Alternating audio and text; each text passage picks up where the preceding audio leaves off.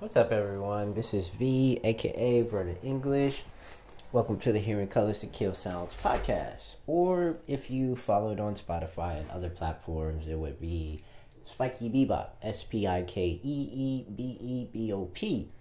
And this is basically my platform to showcase a little bit of creativity on many different aspects. And understandably, I'm not going to speak in super big, large words.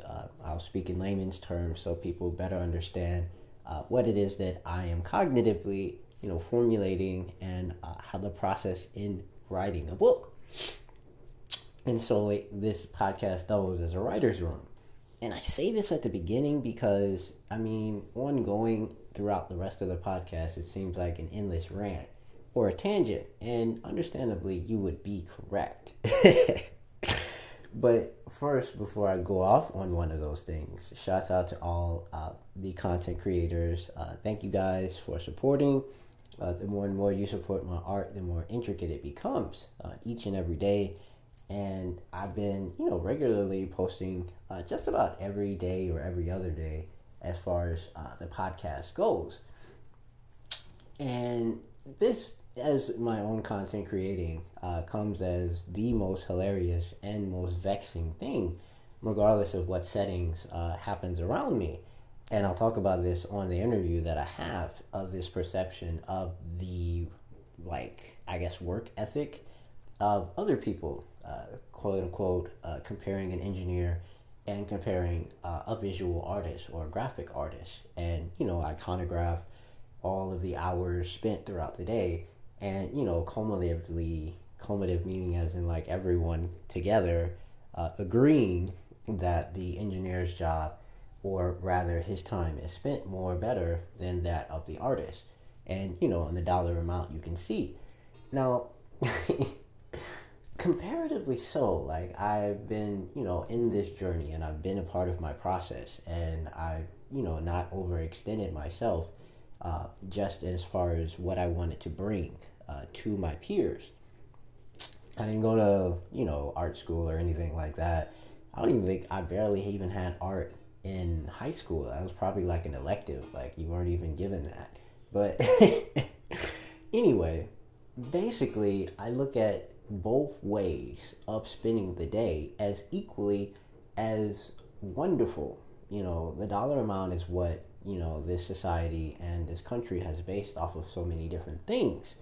But as someone mentioned earlier today, I was watching on YouTube, they're talking about, the quintessential starving artist and things like this, versus having an artist have, this set amount and these things that they do, a schedule. And to me, outside looking in, it looks like a business artist. Business artists, they have their 401ks, they got their tax write-outs, they got all their, list, a graph, Excel spreadsheets of all their clients typed, and they got their phone numbers. Like, that's a very rigid but very, great way of accessing, their abilities as an artist. But not every artist does that. People get upset at other artists because they can smoke weed, do other different things all day, go to a show, make all of that money in that one show, and then, go back into their awesomeness and what they do. That's quintessentially a mixture of both of what you will find of me, loosely based, because I have, trial and error, have understood what inspires me as an artist, and then how I can go throughout the day and mindfully spend 10 minutes.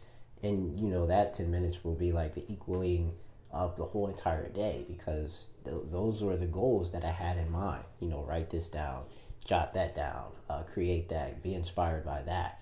There's never a point where I'm not engaged in something, whether it is, stream of consciousness, whether it is, the focus and attention. Most, and without being philosophical in any way, shape, or form, most artists, spend their time doing that, or rather doing something else while thinking of doing what they wanted to do.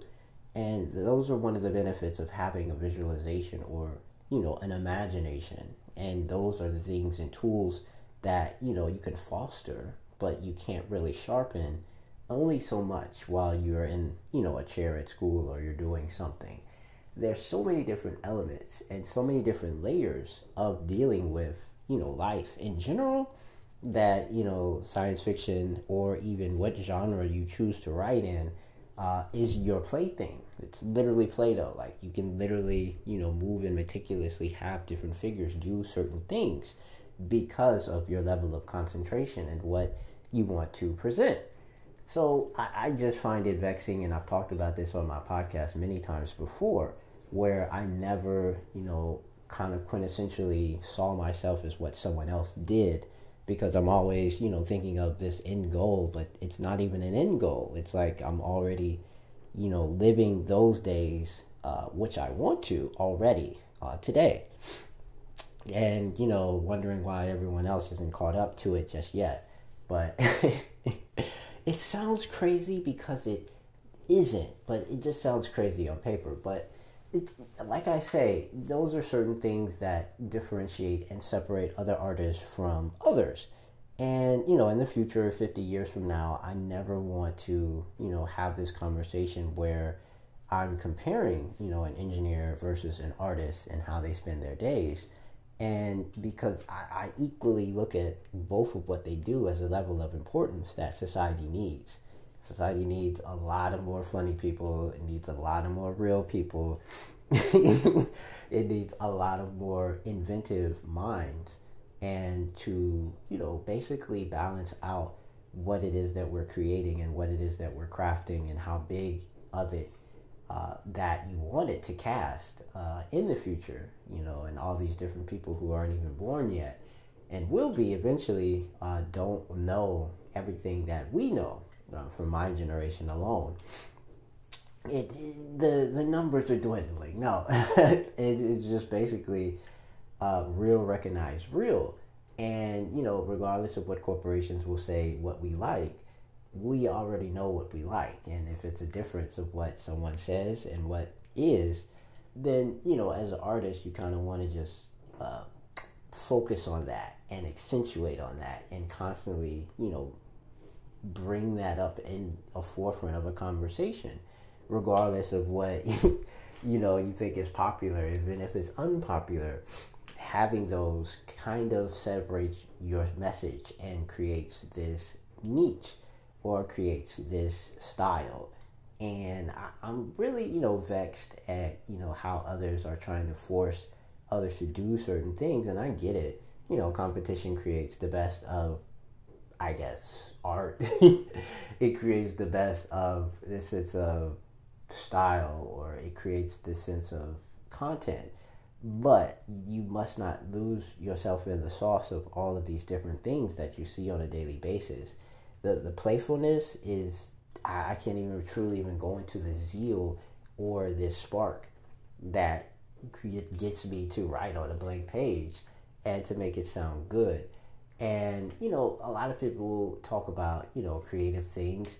It's just something I just wanted to put as a tidbit before I go off on my tangent. I like, it would just be, somebody asking me, like, hey man, how do you spend your day? I'd be like, yo, family first, spend all the time with them, do my thing, have my time, and go on my flow, and it's always in my flow. I can't even really truly even describe it, but I'm always in my flow. And to the outside person looking in, they're just like, oh, well, he was procrastinating, he was doing this, or he was doing that. That's under somebody else's iconograph of time. It's two separate things, so that's just it.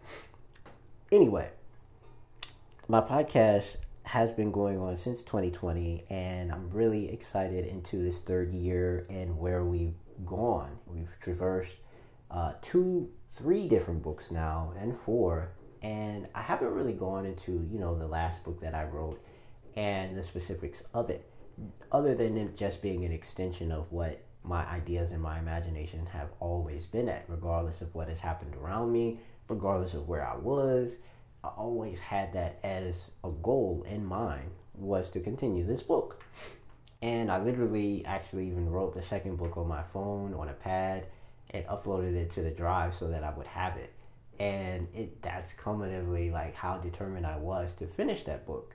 And I mean, like, those were crazy phones that I had. I don't even remember how many phones. I've had crazy amount of pads. I don't even know how many just like random Android pads that I had. It was really awesome now that I think back in retrospect. But anyway, through all of this, I have, finished this series and, continued it and am working on the fifth one now.